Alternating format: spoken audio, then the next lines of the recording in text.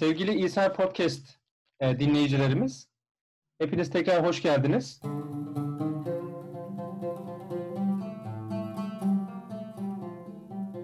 Ben Abdullah Haris Toprak. Bugün inşallah konumuz matematik olacak. Misafirimiz İstanbul Teknik Üniversitesi hocalarından doçent doktor Baha Zafer. Hocam hoş geldiniz. Hoş bulduk Haris Bey. Ben müsaade ederseniz önce kısaca konuşmamıza başlamadan bütün konuklarımızın bir özgeçmişini okuyorum ki dinleyicilerimiz hani kimi dinlediklerini az çok şöyle kafalarında şekillendirsinler diye. Baha Zafer hocam İstanbul Teknik Üniversitesi Uçak Uzay Mühendisliği bölümünde şu anda görevine devam ediyor. Üniversite lisans eğitimini İstanbul Teknik Üniversitesi'nde uzay mühendisliğinde tamamladı. Daha sonra uçak uzay mühendisliğinde, mühendislikte ileri teknolojiler ana bilim dalında yüksek lisans programına başladı. Aynı programda doktora eğitimini tamamladı. 2003 ila 2011 yılları arasında İTÜ Uçak ve Uzay Mühendisliği Fakültesi'nde araştırma görevlisi olarak görev aldı. 2012-2018 yıllarında İstanbul Üniversitesi Mühendislik Fakültesi Makine Mühendisliği bölümünde yardımcı doçent olarak görev yaptı. Ve 2014-2016 yıllarında Florida State Üniversitesi Matematik ve Bilgisayar Araştırmaları bölümünde misafir araştırmacı olarak bulundu. Akışkanlar mekaniği, hesaplama akışkanlar dinamiği, ısı geçişi ve hava araçlarının neden olduğu gürültünün incelenmesinin yanında bilim tarihi çalışmalarına da devam etmektedir. Henüz çok yeni, 2020 yılı içerisinde de İTÜ'de, Uçak Mühendisliği bölümünde göreve başladı. Tabii bu yazılı bir tarih olması hasebiyle biraz böyle formal, resmi bir şekilde akıyor. Aynı zamanda bilmeyen dinleyicilerimiz için de ben dillendirmiş olayım. Baha Hocam bilhassa antik ve modern bilim tarihi üzerine ihtisas sahibi. Yani burada yazılı olan şeylerin belki bir bu kadarı da bilim tarihi için söylenebilir. Tekrar hocam teşekkür ederim nazik katılımınız için. İnşallah istifadeli bir toplantı olacaktır. Bakalım, göreceğiz. Evet. Şimdi hocam, bugünkü konumuz matematik. Eminim yani pek çok dinleyicimizin ya kabusuydu, efendime söyleyeyim, ya da platonik aşkıydı diyelim. Dolayısıyla herkesin hayatında öyle veya böyle matematik var. Bilhassa bilim meraklılarının da vazgeçilmez gündemi. Türkiye'de de uzun süreden beri farklı gündemlerle hep hayatımızda yer alıyor. Peki herkesin bir matematik tanımı olacağını düşünerek ben bunu soracağım size. Siz kendi kelimelerinizle tanımlayacak olsanız matematik nedir sorusuna nasıl bir cevap verirdiniz?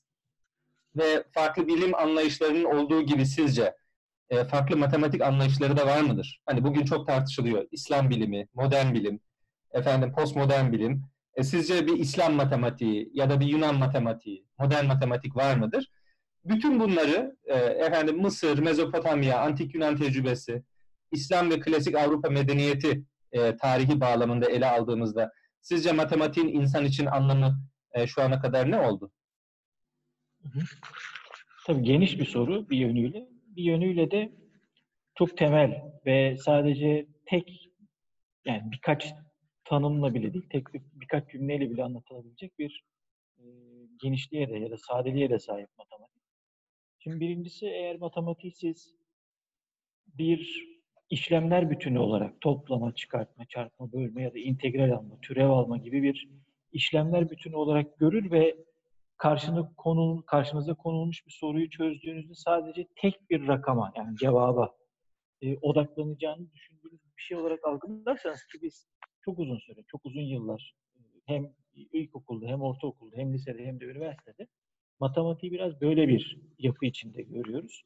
Yani basit matematiksel işlemlerin arka arkaya konulup bir rakama doğru bizi götürmesini arzu ediyoruz. Ancak matematik çok daha üstte bir yapı. Yani insan zihninin belki de en dipte yer alan, en temelde yer alan birçok etrafımıza dair, burada gördüğümüz fiziksel nesnelere dair, o nesnelerin nasıl orada olduğu, ne şekilde orada durduğu, bizle nasıl etkileşime girdiği gibi çok daha geniş bir perspektifin dibinde olan bir yapıyı aslında işaret ediyor matematik.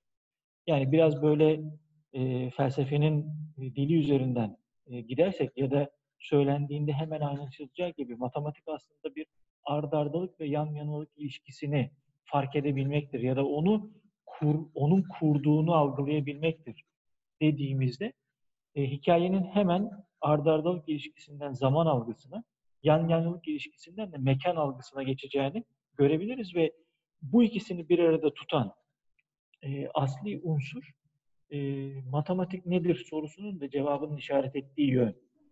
Oraya odaklandığımızda matematik sorusu ya da matematik nedir sorusu ya da matematiğin tanımı bir nesne kurma faaliyeti temelde. Tabii burada nesneden kastettiğimiz tamamen felsefenin e, yani neden sonuç ilişkilerine giren, ondan sonra bir uzayda mekanı kaplayan şeyi ya da cismi gibi bir şey değil.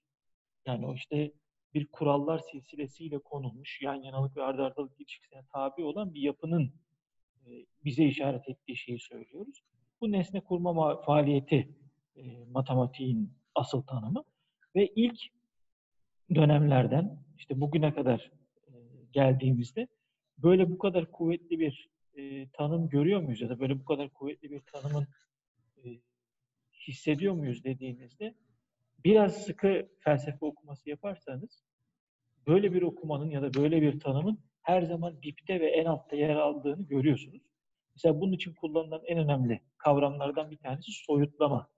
Yani abstraction ifadesini Platon'dan başlayarak daha sonra Aristoteles'ten, Orta Çağ üzerinden uzanıp Descartes, ondan sonra da Leibniz, işte Kant gibi bir çizgiden getirip Frege, Cantor gibi işte tam böyle 1900'lü yıllara girdiğimizdeki önemli matematik felsefecilerin, Russell gibi önemli felsefecilerin metinlerinin çok da dibinde yer alan bir kavramın aslında matematik kelimesinin biraz önce tanımladığımız çerçevede yerini tuttuğunu görüyorsunuz. Abstraction, soyutlama kavramı. Ve o kavram hemen soyutlama nedir diye böyle baktığımızda işte herhangi bir karşımızdaki ya fiziksel nesnenin ya da herhangi bir olayın ya da herhangi bir e, yapının işte bu üzerine yüklenen nitelikler olabilir, nicelikler olabilir artık her neyse kategoriler konusu. Bunların her birinin hepsi çıktığında yani bunların hepsini tek tek dışarı aldığımızda ne kalıyor benim o baktığımda sorusuna verilen cevaptır temelde matematik. Ve böyle bir tanım üzerinden e, ilerlediğimizde bilim tarihinin ya da düşünce tarihinin içinde matematik sorusu her zaman odak sorulardan biri olmuştur. Her zaman. Yani her yüzyılda, her 1000 yılda hangi felsefeci, hangi coğrafyadan gelirse gelsin hiç fark etmeyecek bir şekilde temelde aynı soruyu karşısına alıp o soruyla ilgilenmiştir. Bu açıdan önemli bir nokta matematik nedir verilecek cevabın genişliği ve merkezliliği konusu. Tabii biz böyle bir tanımdan bakamadığımız için her zaman toplama, çıkartma, çarpma, bölme gibi bir hikayenin üzerinden maalesef ilerliyoruz. Ve o ilerleyişimiz de matematik sorusunun aslında hiçbir zaman yaklaştırmıyor. Hiçbir durumda da yaklaştırmıyor. Tabii bir yönüyle baktığınızda da bu işlemlerin her biri bu hani kendine göre bir kurallılığı var, kendine göre bir yasallılığı var. O kurallılığı ve yasallılığı öğrenmek, ondan sonra o kurallar üzerinden de hani kağıt ve kalem üzerinde işlem yapabilmek tabii ki kolay bir iş değil. Son derece eğitilmeniz gerekiyor. Bir şekilde yontulmanız gerekiyor. Yani bir marangoz ustası olabilmek için ne kadar emek sarf edilmişse matematiği yapabilmek için de, işlemlerini yapabilmek için de o kadar emek sarf edilmesi gerekir açıkçası. O emeği sarf ettikten sonra ise işlemlerin daha basit aktığı çok daha aşikar. Hatta çok güncel ya da günümüzde matematikle uğraştığımızda bilgisayar programlamanın o birçok ara işlemi çok hızlı bir şekilde yaptırdığını da aşikar bir şekilde bütün mühendislik eğitimimizden biliyoruz. Ama asıl sorunun biraz önce verdiğimiz cevap gibi bir nesne kurma faaliyeti olan matematiğin ne olduğu ya da nasıl kazanılacağı çok da insan nedir sorusuyla ilişkili.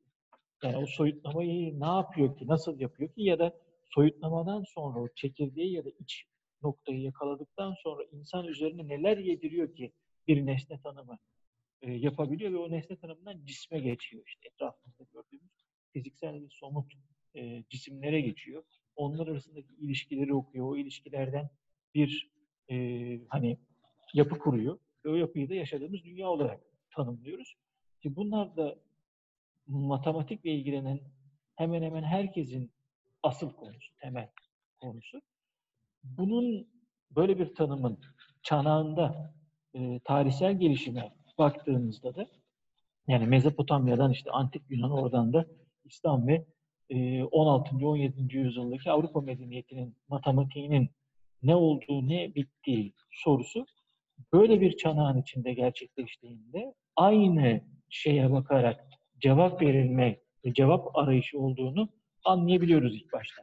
Ancak işlemsel taraf ya da bir şekilde o işlemsel tarafın ağır basmasıyla birlikte bunun pratik yansımaları olduğunda çok rahat bilim tarihinde görüyoruz ki birçok insana bilim tarihi nasıl başlamıştır ya da bilim insanların arasında nasıl ortaya çıkmıştır sorusunu sorsanız ya da matematik nasıl ortaya çıkmıştır sorusunu sorsanız pratik sebeplerden ortaya çıkmıştır diye hemen etiketleyebilir. Ancak hiç de öyle değil.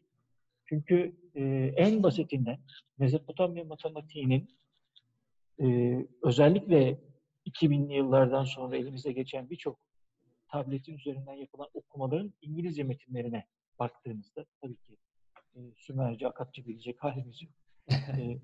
Bu kadar şeyin arasında. Oradaki metinlerin süzülüp de matematik, astronomi üzerinden çıkmış makalelerini ve kitaplarını incelediğinizde şunu görüyorsunuz. Mezopotamyalılar matematiğin kullanılışında sadece bir yüzeyi ölçeyim, sadece bir hacmi bulayım, o hacimden işte yaptığım ziguratın boyunu çıkartayım, yok bahçe sulaması için kanalın genişliğini hesaplayayım gibi bir şeyin çok ötesine geçerek 60 üzeri 29 gibi bir rakamın nasıl hesaplanacağı ile ilgili bir tırnak içinde algoritma geliştiriyorlar. Böyle bir algoritmayı geliştirmek için kullandıkları tekniğin ya da yaklaşımların detaylarına indiğinizde, o detayları okuduğunuzda gerçekten bir algoritma geliştirdiklerini fark ediyorsunuz ve bu algoritma için gerekli olan tüm işlem kalabalığını filmizlerin yaptığını, orada gelip de yeni eğitim alan öğrencilerin yaptığını ve tırnak içinde kahin olarak söyleyebileceğimiz kişinin ya da o zikirattaki en üst dini ritüelleri yine tırnak içinde yürüttüğünü söyleyebileceğimiz kişinin tüm o işlemlerin algoritmasını yanındaki öğrencileriyle ve de çalışanlarıyla yürüten böyle bir ayaklı bilgisayar gibi çalıştıklarını fark ediyorsunuz ve çok hızlı bir şekilde çok karmaşık hesapları yapabildiklerini görüyorsunuz. Mesela çok net bir şekilde biliyoruz. İşte bugün eğer yazsak ax kare artı bx artı c eşittir 0 gibi ikinci dereceden bir polinomu çok rahat bir şekilde çözdüklerini, bunun 9 farklı tipine dair çözüm yöntemleri olduğunu çok açık bir şekilde görüyoruz. Ve daha enteresanı negatif sayı ile ilgili hiçbir problemlerin olmadığı ve çok rahat işlem yapabildiklerini görüyoruz. Bir adım öteye gittiğimizde işte hani 10'u 3'e böldüğünüzde kaç çıkar gibi bir şey söylediğinizde 3, 3, 33, 33, 33, 30 böyle giden bir şey çıkacak. İşte öyle bir rakamın kuralsız bir sayı olduğunu, bunun gibi böyle devreden bölüm işlemlerinin kuralsızlığının farkına varıp onları istisna bir yere koyduklarını tablolar hazırlarken görüyoruz. Daha ilginci ve daha enteresanı yani mesela 45-50 satırlık bir tablo yapıyorlar. O satırda bazı yerlere özel olarak boş bırakmışlar. O boş bıraktıklarının asal sayı olduğunu fark ediyorsunuz. Asal sayıların farkındalar. Devreden sayı mantığı üzerinde. Bir adım öteye gittiğinizde kök 2 gibi bir ifade, yani çok bu anlamda önemli bir ifade. Çünkü ax kare artı bx eşittir c kare gibi işte Pisagor bağıntısı olarak bilinen ancak kesinlikle yanlış bilinen bağıntının neredeyse 2500-3000 yıl önce Pisagor'dan 2000-2500 yıl önce Mezopotamyalıların çok rahat bir şekilde kullanıldığını ve buna dayanarak da A'nın 1, B'nin 1 değeri aldığında C'nin kök 2 eşit olduğunu 6. haneye kadar hesaplayabilecek bir tekniğe de sahip olduklarını fark ediyorsunuz. Ve böylece kök 2'nin değerini çok net bir şekilde biliyorlar ve bunu doğrudan hani cebir üzerinden, algebra üzerinden biliyorlar. Bu kadar kuvvetli bir matematiğe ulaşmış Mezopotamya'nın astronomide yaptıkları da benzer bir hikayeyi sıkı örgüyle takip ettiğini rahatlıkla söyleyebiliriz. Ve coğrafi iç içelikten dolayı Antik Yunan tecrübesinin önemli bir kısmının ve Mısır medeniyetindeki önemli bir matematik tecrübesinin Mezopotamya'dan oraya doğru yayıldığını, o taraftan önemli paylar taşıdığını rahatlıkla söyleyebiliriz. Tabii Yunan'ın işte Avrupa merkezli bilim anlayışı ışığında her şeyin Yunan'dan başlaması gibi bir tırnak içinde zorunluluk var, kültürel bir zorunluluk var. O zorunlulukla birlikte ne oluyor? Yunan bir şekilde matematiğin de, felsefenin de, ekonominin de, demokrasinin de işte her ne varsa her şeyin başlangıcı gibi sayılabiliyor. Ancak Mezopotamya ile özellikle astronomi konusunda, matematik konusunda, şiirler konusunda, mitler konusunda da çok büyük bir iç içe geçmişliğin olduğunu bilmemiz ve altını çizmemiz de gerekiyor. Tabii bunların hepsinin çok detaylı ve uzun bir çalışma gerektirdiği, aradaki o işlem farklılıklarının ya da perspektif farklılıklarının ne olduğu sorusunu iyi de görmek gerekiyor. Bunun işlemi yapıldığında bir şekilde teorik perspektife, yani sadece perspektif pratiğe odaklandığında değil, teorinin de önemli bir şekilde karşımıza çıktığı yere baktığımızda ben şahsen önemli o soyutlama perspektifinin bir şekilde Mezopotamya'da da görülebileceğini tahmin ediyorum. Ama bu sadece bir hissi tahmin. Yoksa bir şekilde karşılığı çıkar mı çıkmaz mı uzun sürecek bir hikaye. Ama soru çünkü o kadar kuvvetli bir işlem kabiliyetine gelmiş bir medeniyet havzasının bunun hani bir nevi felsefi arka planı nedir? Ya da ben bu dünyayı nasıl algılıyorum sorusunu sormamış olması zayıf bir ihtimal gibi geliyor bana. Çünkü belirli bir kritik yapıyı ya da kritik bir kütleyi aşmış bilgi ister istemez teorik soruyu sordurur. Ve o soruyu sorduktan sonra da vereceğiniz cevap öyle ya da böyle felsefi bir hamura sahiptir. Yani ne yaparsanız yapın felsefi bir hamura sahipsinizdir. O nedenle o ikisi arasındaki geçişte, yani Mezopotamya'dan Yunan'a doğru ilerleyişte o iç bağın bulunabileceğini ve mevcut olabileceğini düşünüyoruz açıkçası. Ancak bunların hiçbiri olmasa, yine kritik kütlenin belirli bir yere gelmesine bağlı olarak Yunan tecrübesi, özellikle Platon ve Aristoteles üzerinden matematiğe dair çok sert ve çok önemli soruları sordular. Bu sordukları soruların da özellikle mesela Platon'un metinlerinde her ne kadar hep diyalog formunda ilerlese de son derece sağlam matematiksel teoremlerle uğraştığını söyleyebiliriz rahatlıkla. Yani o metinlerin içinden böyle çıkan güçlü bir geometri tecrübesine sahip. Aristoteles'te de malumunuz olduğu üzere zaten Metafizik kitabının son 2 bölümünde M ve N kitaplarında matematikle ilgili konuyu özel olarak gündemine alıp inceliyor ve oradan da koca bir alanı açtığını rahatlıkla söyleyebiliriz. Tabii İslam coğrafyası Aristoteles'in özellikle ortaya koyduğu bir önemli husus var. Yani bu hususun altı çizilmesi gerekiyor zannımca. O da şu, sürekli niceliklerle süreksiz nicelikler arasındaki ilişki konusu. İşte kategorilerde, Aristoteles'in kategoriler kitabında yaptığı o tasnife göre 10 kategoriden bir tanesi bir şekilde tözü veren asli kategori. Diğer hepsi ise onların üzerine yüklem olabiliyor. Nitelik, nicelik, yer, mekan, etkenlik, edilgenlik, konum gibi, hareket gibi nitelikler. Bunlar arasında nicelik kategorisine gidip baktığınızda ikiye ayırdığını görüyorsunuz Aristoteles'in ve bunlardan bir tanesini sürekli nicelik olarak alıyor. Diğerini süreksiz nicelik olarak tanımlıyor. Sürekli niceliği herhangi bir şekilde kesildiğinde, parçalandığında, ayrıldığında ayrılan parçalar arasında komşuluk ilişkisinin varlığı mevcutsa buna sürekli nicelik diyor. Böyle bir ilişki yoksa da süreksiz nicelik olarak tanımlıyor.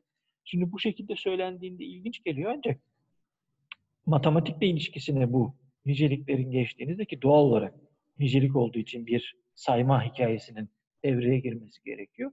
Geometriyi tasvir eden ve aritmetiği tasvir eden iki tanımla karşı karşıya kaldığınızı fark ediyorsunuz. Nasıl oluyor bu? Geometri aslında sürekli nicelik olarak kendisini gösterirken aritmetik süreksiz nicelik olarak kendisini gösteriyor. Şimdi buraya kadar güzel ama kategorilerdeki ilgili kısmın devamına baktığımızda Aristoteles şunu da söylüyor.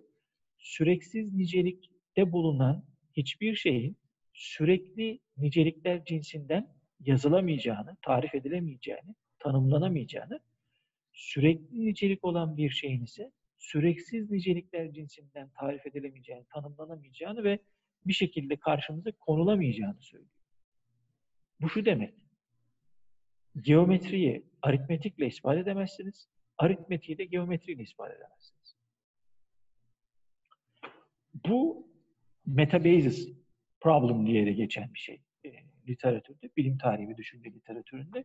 İki niceliğin birbirine indirgenemiyor olması problemi işte tüm Orta Çağ'ın ve özellikle İslam matematik tarihinin temel noktalarından biri haline geliyor. Bu ikisini nasıl birleştireceğiz sorusu. Bu ikisini nasıl birleştireceğiz sorusu çok ciddi de bir soru ve altyapıda, yani tüm Orta Çağ ve İslam coğrafyasının ve Avrupa medeniyetinin düşüncesinin de temelinde yer alan, özellikle matematik perspektifinden baktığımızda temelinde yer alan bir bakış açısı. O nasıl çözüme kavuşacaksa koca bir hikaye olarak karşımıza çıkıyor açıkçası. Evet hocam. Çok teşekkürler. Antik bağlamda, gerçi bu antik ve modern tasnifi de biraz Avrupa merkezli bir tasnif ama meselenin cemaziyel evvelini çok güzel anlattınız. Ben bu bağlamda biraz da bu dünyanın harikalarından bir tanesi olan bilimsel devrime gelmek istiyorum müsaadenizle. Şimdi malum bu devrimin faili olarak gösterilen bir şahıs var. O da Isaac Newton. Birkaç kişiden bir tanesi ya da oradaki başrol oyuncularından bir tanesi ve eseri de Principia Mathematica isminde. Onun devamı da mevcut. Bir eser. Burada matematiği yine bir etken faktör olarak görüyoruz sanki. Yani hakim bilim tarihi yazımında son dönemde bununla alakalı farklı eserler ve fikirler de zikrediliyor olsa da aslında matematiğin bir devrimin faili olup olmadığı çok yoğun tartışıldı. Yani artık bilimlere de matematik girmiş oldu. Önceden daha çok felsefi düzlemde ele alınıyordu. Şimdi matematiksel düzlemde ele alıyoruz. Dolayısıyla yaptığımız modern bilimi, modern bilim kılan şey matematiğin kendisidir şeklinde bir görüş oluştu. Hatta bugün takdir edersiniz sosyal bilimler namıyla zikredilen dalların pek çoğu da yani 1900'ler boyunca tartışılıyor. Gerçekten bir bilim midir, değil midir tartışmaları var. Sosyoloji bir bilim midir, antropoloji, tarih bir bilim midir, değil midir diye. Burada pek çok branş da kendilerinin bilim olduğunu ispat edebilmek için matematikle aralarında olan ilişkiyi ön plana çok çıkardılar. Hatta bugün bile metodolojik çalışmaların çoğu istatistiksel, yani matematiksel çalışmalar olmuş oldu. Yani sizce matematik olmadan bilim olamaz mı? Ya da nasıl derler? Matematik bu kadar etken rol oynamalı mı, oynar mı? Eskisinden farklı mı ya da siz ne düşünüyorsunuz modern bilimin matematikle olan bu ilişkisi ve yapılan bu tanımlarla alakalı? Tabii şimdi başta yaptığımız o ayrımı, yani matematik bir nesne kurma faaliyetidir.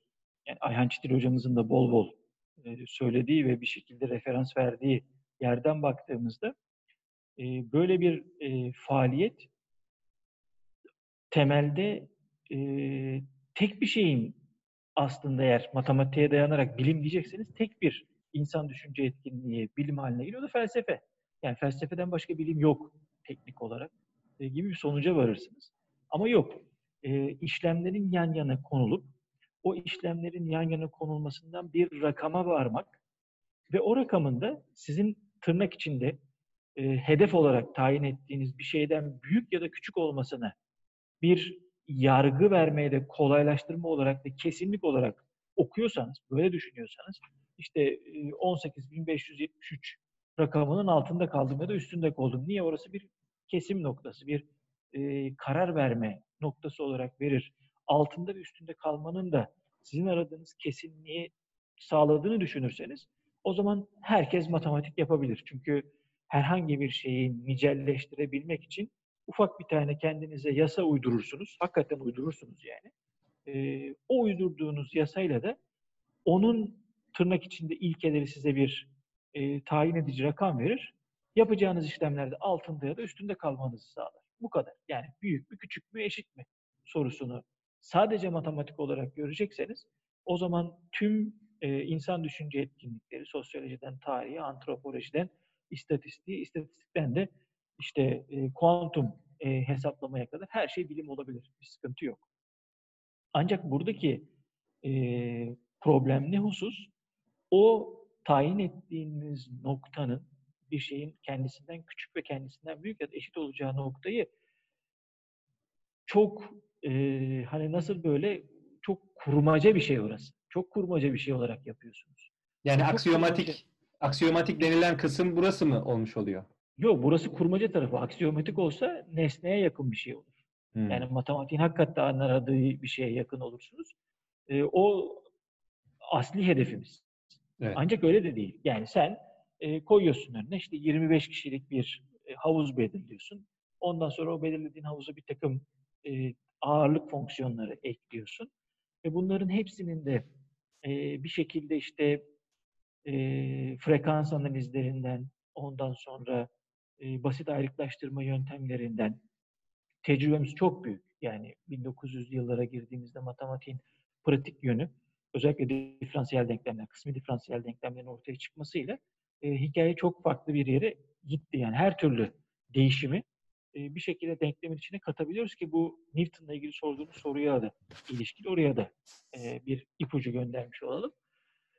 Ancak bu değil. Yani asıl aranması gereken, asıl kafa yorulması gereken ya da ben bilim yapıyorum diyorsanız, ben işte akademik bir fikri altyapıya dayanarak söz söyleyeceğim diyorsanız, asıl ilgilenmeniz gereken soyutlama kavramının nasıl çalıştığını çıkartıp onun nesne kurma faaliyetindeki yerinin ne olduğunu çözebilmek. Yani ard ardalık ve yan yanalık ilişkisine tabi bir yapı bizim karşımızda niye böyle duruyor sorusu gibi bir soruyla uğraşmanız gerekiyor. Ancak yan taraftan işte istatistik tekniklerini kullanarak, ondan sonra matris çarpımlarını, bölümlerini çıkartmalarını, toplamalarını kullanarak çok büyük verileri bir şekilde sınıflandırıp o veriler arasında işte arama algoritmaları geliştirerek yaptığınız şeylere bir isim verebilirsiniz. Ama bunlar bilim midir? Ben bilmiyorum. Yani benim o noktada kanaatim çok öyle olmadıkları yönünde. Birer araştırma programı bunların hepsi. Yani tırnak içinde hani elektrik mühendisliğiyle, ondan sonra istatistik bölümlerinde yapılan tüm her şeyde, ne bileyim ben insansız hava uçağıyla ilgili yapılan bütün işlerde bizim uçak mühendisliğinde falan. Ondan sonra fiziğin CERN'de yaptığı deneylerin önemli bir kısmı da tamamı öyle ya da böyle bir datanın bir şeyden büyüktür ya da küçüktürle ilişkisine rahatlıkla indirildiğini görüyoruz. Ve oradan çıkan da sadece bir araştırma programı, onun ötesinde değil maalesef. Ön ötesine geçemiyor. Mesela geçen yıllarda işte kara delik gözlemlenmesiyle ilgili bir sürü böyle haber gördük. O da teknik olarak bir araştırma programının sonucu. Yani kara deliğin kendisi hakkında konuşabilmemiz ya da onun hakkında bir şeyler söylememize dair denklemlerimizin nasıl bir tekilliğe sahip olduğunu, o tekilliğin nerede çalışıp nerede çalışmadığını, kuantum mekaniğiyle relativitenin nasıl bir araya gelememesinin ve bir arada duramamasının ikinci veya üçüncü bir sert alanla, termodinamik alanıyla birleşip bu üçünü oluşturan koca bir alanda kara deliğin önemli bir örnek olmasıyla orada gelen verileri alıp işte belirli bir şekilde birbirine bağlayıp o bağladığınızdan da bir görüntü inşa ediyor olmanız kara deliklerle ilgili yani bir şey söylüyor ama yani sadece bir şey söylüyor. Asıl hikayeyi çok da bize taşımıyor açıkçası. İşte o asıl hikaye daha zor bir hikaye. Kolay da bir hikaye değil maalesef. O yüzden matematiksiz bilim olmaz da matematik varsa zaten sadece bilim var ama nesne kurma faaliyeti olarak matematiği tanımladığımızda o da sadece felsefe maalesef. Yani Anladım. birçok insan şu anda felsefe bilim midir ya da felsefe öldü gibi laflar yapıyorlar. Dikkatli olmak lazım diye düşünüyorum. Eyvallah hocam. Ya ben bir mühendis olarak bunu söylüyorum bu arada. Bu da göz önünde bulundurulmalı. Belki benim bilmediğim felsefenin ölümü vardır. Ondan haberim olmamıştır daha. Ben çok geçmişte kalmışımdır. Felsefe ölmüştür, daha oraya gelememişizdir. Onu bilmiyorum tabii. Günümüz felsefesinin tartıştığı konuları da Evet. takip etmeye çalışıyoruz ama. Yani öldüyse de hocam cenazesini kaldırmadık, bilmiyorum. Bize hiç öyle bir şey söylenmedi yani, katılmadık Evet, cenaze namazına. benim haberim olmadı. Yani gıyabi cenaze namazı da kılmadık kendilerine. Eyvallah. Peki hocam, Bu Newton buyurun. Hı tarafına hı. geçeyim mi? Tabii, lütfen, lütfen. Tam orasını soracaktım. Heh. Bu bir yani o işte Aristoteles'in kategorilerinden alıp da getirdiği sürekli ve süreksiz nicelik indirgenememezliği probleminin çözülmesiyle ilgili yapılan tüm işte İslam coğrafyasında ve 16. 15. 16. yüzyıldaki Avrupa medeniyetinin hikayesi ya da Akdeniz medeniyet havzasının tamamını diyelim. Yani burada hem İslam hem Hristiyan hem de Yahudi felsefesinin ya da düşüncesinin merkezi Akdeniz medeniyet havzası. Akdeniz medeniyet havzasının asıl sorusu işte bu ikisinin nasıl bir araya geleceği. O çok ilginç bir şekilde yani detayları e, maalesef burada giremeyeceğimiz kadar hassas ve geniş bir çapa sahip. O hikayenin birleştiği ya da bu iki indirgenemez unsurun birbiriyle birleştiği yer aslında kalkülüs. Yani D bölü dt operatörünün bulunması hikayesi. Ve bunu Newton Principia Mathematica metninde bize sunuyor. 0,75 sayfa uzunluğunda bize sunuyor. Yani daha uzun değil, bu kadar sadece. Yani A çarpı B gibi iki şeyin işte türevini alırsanız birincinin türevi çarpı ikinci artı ikincinin türevi çarpı gibi bir şey veriyor. Onun bir bölüsü olduğunda nasılla ilgili bir formülasyon veriyor ve bu kadar. Yani bunun ötesinde böyle çok ciddi bir geçişi yok Newton'un. Ancak Leibniz orada çok daha kuvvetli bir kalkülüs operatörünün nasıl çalışacağını bize anlatıyor. Daha ciddi bir, daha doğrusu esnek ve pratik bir notasyon kullanıyor. Sonra buradan kıta Avrupa'sına doğru yani İngiltere'den ve bir şekilde Leibniz'de İngiltere'ye çok sık gidip gelen birisiydi. İşte onun nasıl diyeceğiz? Bugünkü Almanya coğrafyası diyelim. Orada yetiştirdikleri, sonra Fransa'daki çok ciddi yetişen insanlarla birlikte bu kalkülüs muazzam bir değişim nedir ve değişimde yakalanması gereken nedir ve onu ben nasıl tutarım sorusuyla ilgili tüm problemlere uygulanmaya başlıyor. Yani herhangi bir böyle bir tankınız var. İşte 1 metrelik bir şey, işte 1 metrede silindirik bir şey olsun, çapı olsun. Öyle bir tankta bir delik açtığınızda o delikten akan suyun ne kadar uzağa gideceği ve uzağa gitmesiyle yüksekliğinin, tankın içindeki suyun yüksekliğinin değişimine göre nasıl bir azalma göstereceği son derece dinamik bir değişken dikkat ederseniz. Yani böyle dinamik bir değişkenin bile bir soru olarak kalkülüste çözülebildiğini fark edince insanlar muazzam bir açılma başlıyor.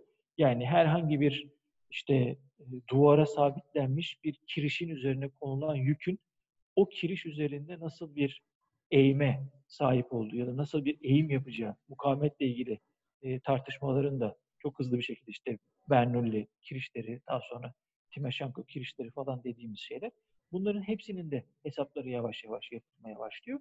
Ve aynı hikayenin astronomi tarafında da, yani mekaniği kurduğu gibi astronomi tarafında da uygulamalarını görüyoruz. Hatta 1900'lere girerken işte Henry Poincaré bir şekilde astronomiyle ilgili muazzam bir yere bizi getirip koyuyor. En ufak bir yörüngedeki sapmanın bile aslında yörüngeyi nasıl etkilediğini söyleyen işte pertürbasyon teorilerine kadar bizi getiriyor ki bugün mühendislik matematiğinde birçok zorlu integrali çözmemizde bize yardımcı olan önemli bir teknik bu. Yani mühendis arkadaşlar dinlerlerse zaten görecekler ne kadar kritik bir noktaya işaret ettiğimizi. Ve tüm bu ilerleyiş işte Principia Mathematica'da bahsedilen sürekli nicelikle süreksiz niceliğin birbirleri cinsinden ya da birbirlerini kuşatan bir operatör tarafından temsil edilebileceklerini fark etmemiz. D bölü dt ya da D bölü dx gibi bir operatörle fark edilebileceğini insanlık yapınca, masaya koyunca muazzam bir etrafımızdaki değişimi yakalama emeği ortaya çıkıyor. Ve bu Principia Mathematica'yı merkezi unsur haline getiriyor baktığınızda. İşte o merkezi unsur daha sonra tırnak içinde bilimsel devrim olarak isimlendirilen ki o da çok tartışmalı bir kavram ki kabul edilmeyecek bir kavram aynı zamanda. Yepyeni bir alana doğru bizi sürüklemeye başlıyor. Tabii orada olan bitenin ya da orada gerçekleşenin arka planında tartışılan işte mekan ve zamanla ilgili yine felsefenin çok temel problemlerinden ki ard ardalık yan yana ilişkisi üzerinden baktığımızda matematiğin işi olan zaman ve mekan konusuyla da önemli tartışmaların olduğunu biliyoruz. Özellikle Leibniz'de Newton'un tılmıcı olan Clark arasındaki mektuplaşmalardan bildiğimiz yani yaratıcının doğasına dair bile nasıl bir yansıması olduğunu bu tartışma literatürde takip edilebilir. Çok kolay bakılabilir. Oradan geçip de böyle bir perspektifin yani Newton mekaniğinin ve ondan sonra gelen kıta Avrupa'sında geliştirilen ve detaylandırılan mekaniğin ontolojisi nedir? Tırnak içinde metafiziği nedir? Gibi bir soruyu işte Kant gündemine aldığında koca o 3 ciltlik kritiğini yazmak durumunda kalıyor ve bizi yepyeni bir alana doğru, yepyeni bir sorular demetine doğru yönlendiriyor. Onun yuvarlanmasında da ilginç bir şey elde ediyoruz. O yüzden yani sert konuların birbirine bağlandığı, birbiriyle iç içe geçtiği bir dönem burası. Yani devrimsel ya da kopuşsal bir şeyin olmadığını rahatlıkla söyleyebiliriz. Enteresan bir husus, yine not düşmek gerekir. Mesela bugün biz çok kolay bir şekilde işte diferansiyel operatörlerini kullanıyoruz ya da türev operatörlerini kullanıyoruz. Hatta bir fonksiyonun birden fazla değişkeni varsa onun değişkenlere göre türev ve integral operatörleriyle uğraştığımızda kısmi diferansiyel denklemler dünyasına giriyoruz. Ve o kısmi diferansiyel denklemler dünyasına girdiğimizde etrafımızdaki nesnelerin nasıl değiştiği sorusu. Mesela herhangi bir aracın belirli bir hızla hareket ettiğinde üzerine gelen kuvvetlerin nasıl hesaplanacağı da temelde bu kısmi diferansiyel denklemlerle yapılan işler. Orada ise bir tane fonksiyon var. İşte o fonksiyon f diye genellikle tarif ettiğimiz ama yerine koyabiliriz. Mesela sıcaklık diyebilirsiniz o f'e. Kayma gerilmeleri diyebilirsiniz. Yoğunluk diyebilirsiniz. Hız diyebilirsiniz. Ondan sonra ne bileyim ben işte herhangi bir denge konumundan uzaklaşan konum diyebilirsiniz. Ne derseniz deyin. Bunların her birini yerleştirdiğinizde bu fonksiyonun yerine koca bir yapıyı çözebiliyorsunuz. O fonksiyonun altında ne var diye sorduğumuzda liseye gidersek eğer kümelerin çıktığını görüyoruz. Çünkü fonksiyon demek iki küme arasındaki ilişki demek aslında. Peki küme ne diye soru sorduğumuzda ya içinde bir takım objeler olan şey diyoruz. Bakın buradaki obje cisim şeklinde karşımızda gördüğümüz somut nesneler de olabilir, soyut nesneler de olabilir. Hiç önemli değil. Abstrakt da olabilir, konkret de olabilir. Peki bunların yani o içinde gördüğümüz şeylerin, nesnelerin bir araya gelebilmelerinin, bir küme oluşturabilmelerinin ilkesi ne? ya da bunlar nasıl bir küme oluşturuyorlar diye soru sorduğunuzda nasıl cevap vereceksiniz buna? Yani veremezsiniz. Onu nasıl topluyorsunuz? Bakın bu soru doğrudan Cantor'un, Frege'nin, ondan sonra Kroneker'in, ondan sonra Wittgenstein'ın, ne bileyim ben bir sürü 19. yüzyılın sonlarında yaşamış matematikçinin ve felsefecinin temel sorusu.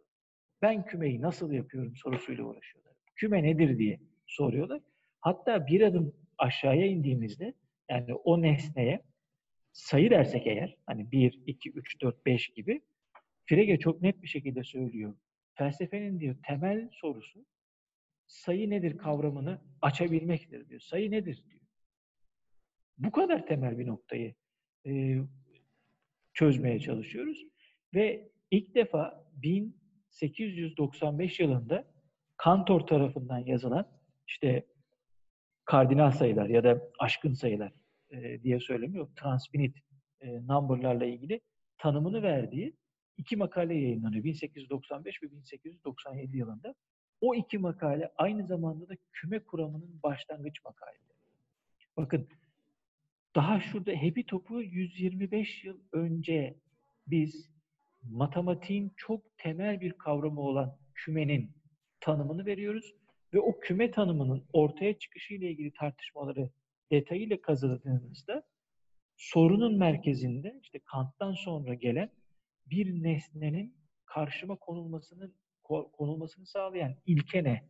Yani ben bir nesneyi nasıl kuruyorum sorusu olduğunu fark ediyorsunuz. Biraz daha detaylı baktığınızda da onu Descartes'ta da görüyorsunuz, Leibniz'de de görüyorsunuz, Hume'da da görüyorsunuz. Ondan sonra Locke'da da belirli bir yere kadar görüyorsunuz. Arkaya doğru gittiğinizde işte Kındisi'nden İbn Sina'sına hepsinde bir şekilde bu soruyla uğraşıldığını, tabii Aristoteles formu daha onları cezbedecek şekilde. Sonra Aristoteles'e kadar ve Platon'a kadar çok rahat bir şekilde iniyorsunuz. İşte abstraction konusu biraz da böyle kendisini gösteriyor. Ben herhangi bir kümenin içindeki elemanları onlar sanki bir yığın olmanın ötesine geçecekmişçesine bir araya hangi ilkeyle getiriyorum? Matematik bu demek. Birbiriyle yığın olmasının ötesine geçecek, bir bütünlüğü onlara verecek ilkeyi nereden ve ne şekilde çıkartıyorum? Şimdi diyeceksiniz ki ya hocam bunun cevabı çok basit, çok kolay. İnsan bir özne olarak, Kant'tan sonra o perspektif merkeze yerleşince bir özne olarak bunu yapabilir. Şu üç tanesini bir araya getiriyorum işte, kusura bakmayın diyebilir misiniz? Evet diyebilirsiniz. Ancak Einstein gelip de uzay zamanla ilgili tüm problemleri, yine detayının 10 hafta süreceği bir sürü detayı söylemekten beri duruyorum ama bir şekilde bunu dinleyen arkadaşlara meraklı olup bakacaklarını düşünürsek, orada 1915 yılında genel görelilik makalesini yayınladığında 1 bölü 1 eksi x gibi bir fonksiyonumuz olsun. 1 bölü 1 eksi x gibi bir fonksiyonumuz olsun. Eğer x eşittir 1 ise bu tanımsızdır. Yani bir anda gider içinizdeki fonksiyon, her şey biter, kaybolur, uçar gider. Aynı şekilde 16'da yayınladığı makalenin işte 15 mi 16 mı, bu da tartışmalı ama hem 15 dedik hem 16 dedik. Slash koyalım. 15 ya da 16'da yayınladığı makalenin 6 ay sonra analitik çözüme ulaşıyor. Einstein'ın elinde. Carl Schwarzschild diye bir Prusyalı matematikçiden analitik çözüm geliyor. Einstein şok oluyor. Denkleme bir bakıyor. Diyor, ben 10 yıldır uğraşıyorum. Bu denklemi çıkartmışım. Adam 6 ayda analitik çözümünü gönderdi. Denklemi inceliyor, bir şeyler yapıyor falan filan ki çok fazla yine dediğim gibi detay var ama o denklemi bugün karşımıza alıp koyduğumuzda şunu fark ediyoruz. Bir tekil nokta var. Fonksiyonu tanımsız yapan, analitik çözümü tanımsız yapan bir tekil nokta var. O tekil noktanın fiziksel bir karşılığı var mı yok mu tartışması uzun süre devam ediyor. Ne zamana kadar? 70'li yıllara kadar. Sonra fark ediyoruz ki bunlar kara delikler. Bakın, kara deliklerin ortaya çıkması uzay zamanı tam olarak çözdüğünü düşündüğümüz bir analitik çözümdeki tanımsız noktaya karşılık geliyor. Şimdi insan zihni bir şeyleri böyle keyfi olarak bir araya getirip ondan bir küme yapıyor. O küme arasındaki ilişkileri tanımlayıp bir fonksiyon ortaya çıkartıyor. O fonksiyondan koca bir 10 terimli bir kısmi diferansiyel denklemler takımı çıkartıyor. Einstein denklemleri işte. Genel görelilik denklemleri. Onun analitik çözümü bize bir tırnak içinde fonksiyonel tekillik veriyor. O tekillik fiziksel bir karşılık çıkartıyor.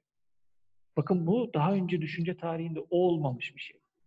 Kimse bir denklem yazacak da varlığından haberimizin bile olmadığı bir şeyi bize tutturacak, yakalatacak yani. Ve onlara kara delik diyeceğiz daha sonra. Kara deliklerin otantikliği buradan geliyor. Evet. Bu problemden geliyor. İnsan zihninin kurduğunun ötesinde bir şeye işaret eden bir matematikle karşı karşıyayız. Ama o matematiğin o yığın olmanın ötesindeki bütünü nasıl tuttuğu sorusu bizim zihnimizin işi değil gibi duruyor. Tam soru bu aslına bakarsanız. Bizim zihnimizin işi değil o. Yani işte keşif mi icat mı tartışmaları yapılıyor ya matematikle ilgili. Onun Evet. da bir yani popüler ötesindeki ciddi soru bu. Yani çok ciddi bir soru aslında. Ya keşif desen ne olur, icat desen ne olur? Öyle değil. Yani o şekilde popülerleştirmenin ötesine geçmek istiyorsanız eğer bu şekilde soruya bakılması gerekiyor. O da bizim tamamen nesne kurma faaliyetimizin öznellikten öte bir şeye de işaret ettiğini gösteriyor diye de çok rahat bir yorumda ve yargıda bulunabiliriz. Bu açıdan baktığınızda matematik asıl düşünmenin en önemli ve değişmez ayaklarından bir tanesi. O açıdan da bir bilim tırnak içinde varsa o da ancak matematikle bu güçlü ilişkisinden dolayı felsefe olabilir diye bir noktaya varmış olalım diyeyim. Eyvallah hocam. Çok teşekkür ederim. Yani bu söyledikleriniz beni birazcık da son soruma getirdi. Şimdi tekillik, yani herhalde tekillikten kastınız singularity'ydi değil mi? İngilizce Evet, karşılığı matematiksel matematiksel singularity. tanımdaki. Hocam bu son zamanlarda bilhassa 1970'lerde üzerine çok eğilen ama buradan bir şey çıkmaz deyip daha sonra üzeri kapatılan ama 2000'li yıllarla birlikte tekrar bir popülerite kazanan ve bugün distopik bütün filmlerden tutun insanların artık hani siyasetten sosyolojiye, efendime söyleyeyim her türlü çalışmalarında yer alan bir yapay zeka veya makine öğrenmesi diye bir kavramımız var. Bu popüler manasından daha içeride biz biliyoruz ki makine öğrenmesi aslında bir kümeleştirme problemi ya da bir kategorizasyon problemi ya da tasnif yani sınıflandırma problemi. Dolayısıyla biz orada da adını koyalım yani label verelim veya vermeyelim temel olarak belli şeyleri birbirinden ayırıyoruz, tefrik ediyoruz ve diyoruz ki bu budur, bu da budur. Makine de bu şekilde öğrenir şeklinde söylüyoruz. Son yıllarda çok popüler olması sebebiyle malumunuz araştırma bursları vesaire de bu konuda çok cazip fırsatlar sunuyor. Makine öğrenmesi veya yapay zeka çalışması yapmak isteyen öğrencilere ve araştırmacılara. Bu andan sonra işte bütün bu kara delik tartışmaları, işte makine öğrenmesi tartışmaları, tasnif, kategorizasyon, robotlar bizi ele geçirecek mi, geçirmeyecek mi vesaire. Tüm bu tartışmaların ötesinde siz bugünü ve geleceği, yakın geleceği diyelim, uzak gelecekle alakalı çok bir şeyler söylemeye gerek yok ama araştırmaların ne yönde ilerleyeceğini düşünüyorsunuz? Yani matematik perspektifimiz sizce daha uzun bir süre bu yönde ilerleyebilir mi? Yani işlevsel ve operatör anlamında hani istatistik kullanması anlamında, kısmi diferansiyel denklemleri kullanması anlamında nasıl matematik tırnak içinde önemli bir hani cisime dayalı ya da cismin nasıl diyelim onu, cismin etkinliğini öne çıkartan bir günlük hayat bize sunduysa muhtemelen yapay zekada da makine öğrenmesinde de benzer bir şey olacaktır. Yani çok daha hızlı bir şekilde bizden datayı tasnif ediyor olması, çok daha hızlı bir şekilde sınıflar arasında geçiş sağlayıp ortak noktaları, ayrı noktaları buluyor olması, yani yapay dosyalama diyelim ona yani. Yapay zeka değil de yapay dosyalama tekniklerinin ve makine yapay dosyalama işlerinin çok hızlı ve çok böyle kullanışlı olacağı ortada. Yani tırnak içinde bir diş fırçası ile benzer bir şey yapılacak. Saniyede 100.000 kere dişini diye fırçalayan bir şeyle yavaş yavaş fırçalayan şey arasındaki fark aslında. Yoksa bir nitelik farkı yok orada teknik olarak.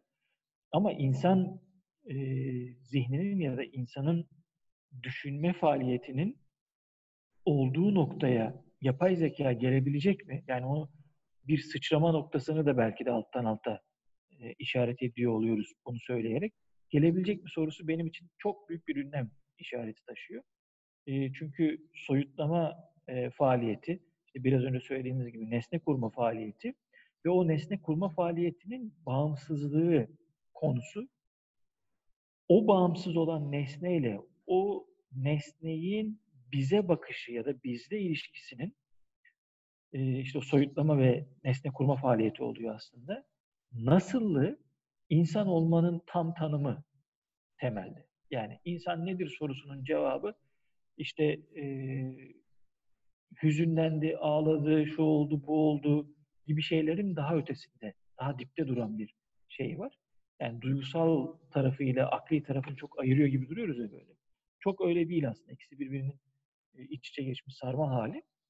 E, O nesneyle olan ilişkimizin neliği, problemini, işte o yığın olmanın ötesine bütün olarak geçebilme imkanının bulunmasıyla e, yapay zekanın ya da yapay işte sıralama listeleme kabiliyetinin hızı arasında bir sıçrayış gerçekleşemez öyle pat diye. Yani siz ne kadar hızlı yapsanız da bu işleri, ne kadar güzel tasnif etseniz de çıkmaz. Çünkü oradaki o asli failin ya da fiilin ne olduğunu daha çözmüş değiliz.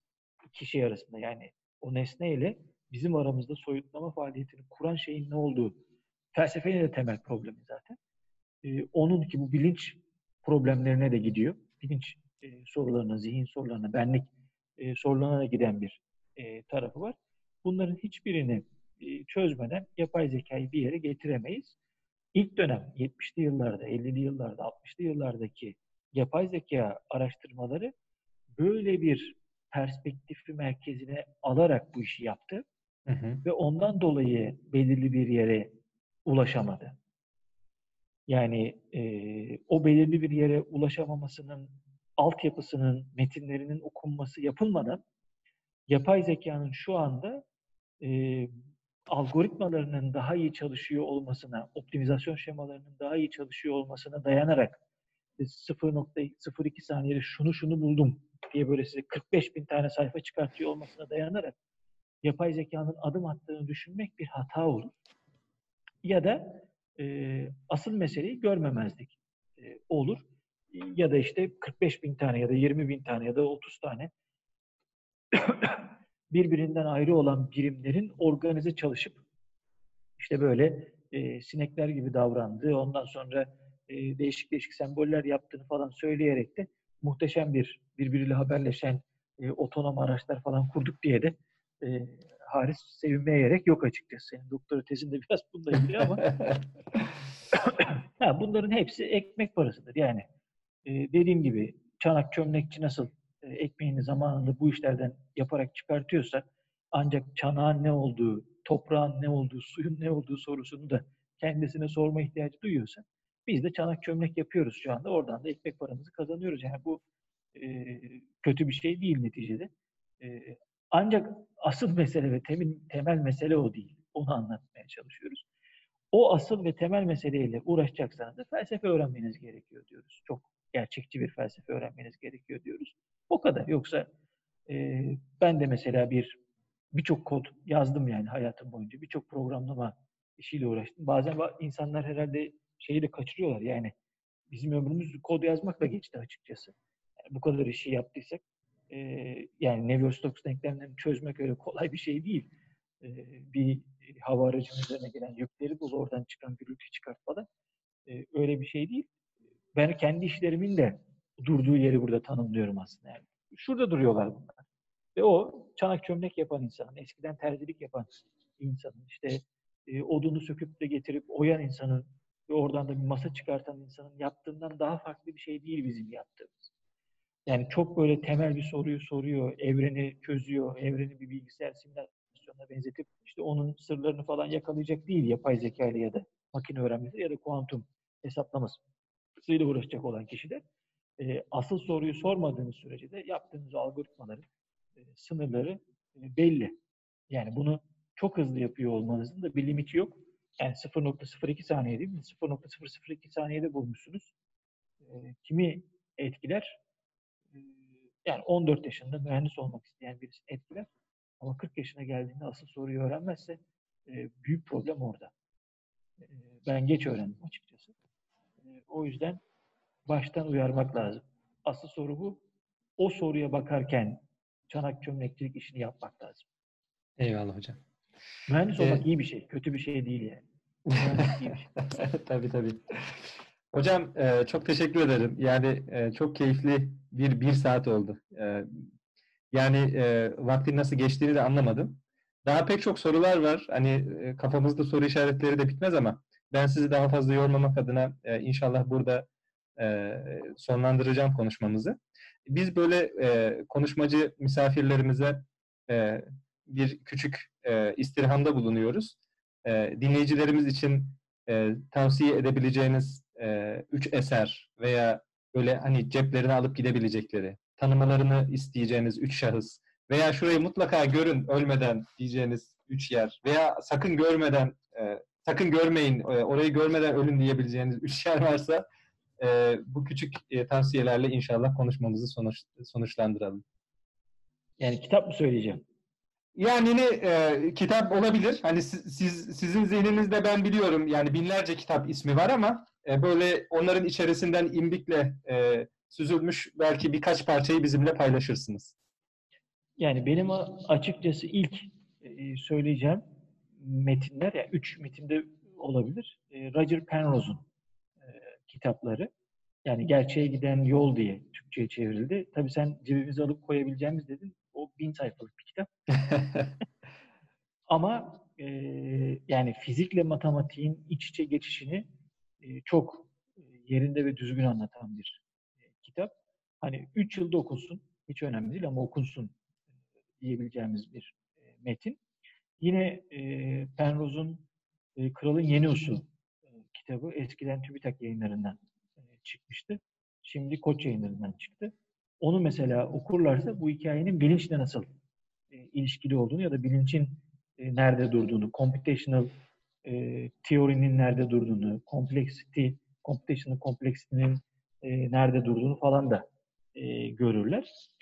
O yüzden Penrose'un Türkçe'de 7-8 tane kitabı var. Tüm kitapları bir tavsiye ve başlangıç noktası olarak söylenebilir. O noktada ben Roger Penrose'un metinlerini tavsiye ediyorum açıkçası. Yani çünkü popüler bilim kitabı değil onlar. Ders kitabı da değil ama. Yani ikisinin arasında bir yerde duruyorlar. Ve yorucu metinler. Yani böyle yani ben artık belirli bir okuma seviyesinin üstüne çıkmış öğrencilerin hep tavsiye ve giriş kitaplarıyla uğraşmalarından ziyade hayatlarının bir önemli döneminde de yani 20 yaşını geçtiyseniz artık sert kitapları kafanızı vurmanız gerekiyor. Gereken yaşa girmişsinizdir. Bu metinleri de alıp kaybolsunlar yani. Sonunu görmek zorunda değiller. Sonra bir daha sıfırdan başlayıp ilerlerler. Yoksa 120 sayfalık işte A Very Short Introduction to gibi bir şey de okunabilir. De yani o sadece alan hakkında şöyle bir kavramsal çerçeve edilmek için okunacak kitaplar. Onun ötesine de 2-3 kitaptan sonra geçmek gerekir. Penrose'lar bu noktada iyi bir başlangıç noktası. Bu açıdan iyi başlangıç noktaları diyebilirim. Onun haricinde yani Feynman'ın fizik dersleri Türkçe'ye çevrildi. 3 cilt, bir de alıştırma kitabıyla birlikte. O okunabilir. Yine bunlar orta seviyenin üstü kitaplar. O yüzden o güzel bir kitap olur. Einstein'ın da birçok eseri Türkçe'ye çevrildi. Onlara da bakılabilir. Yani en azından ilk metinde neler yazdığını görmek adına önemli. Bunlar tavsiye edeceğimiz metinler olsun. Peki hocam. Çok teşekkür ederiz. Ağzınıza sağlık. Kıymetli İsa Podcast dinleyicileri, sizlere de çok teşekkür ederim. Bize iştirak ettiğiniz için. Baha hocamın tavsiye ettiği kitaplar ve konuştuğu mevzulardan mutlaka dikkatinizi çekmiştir.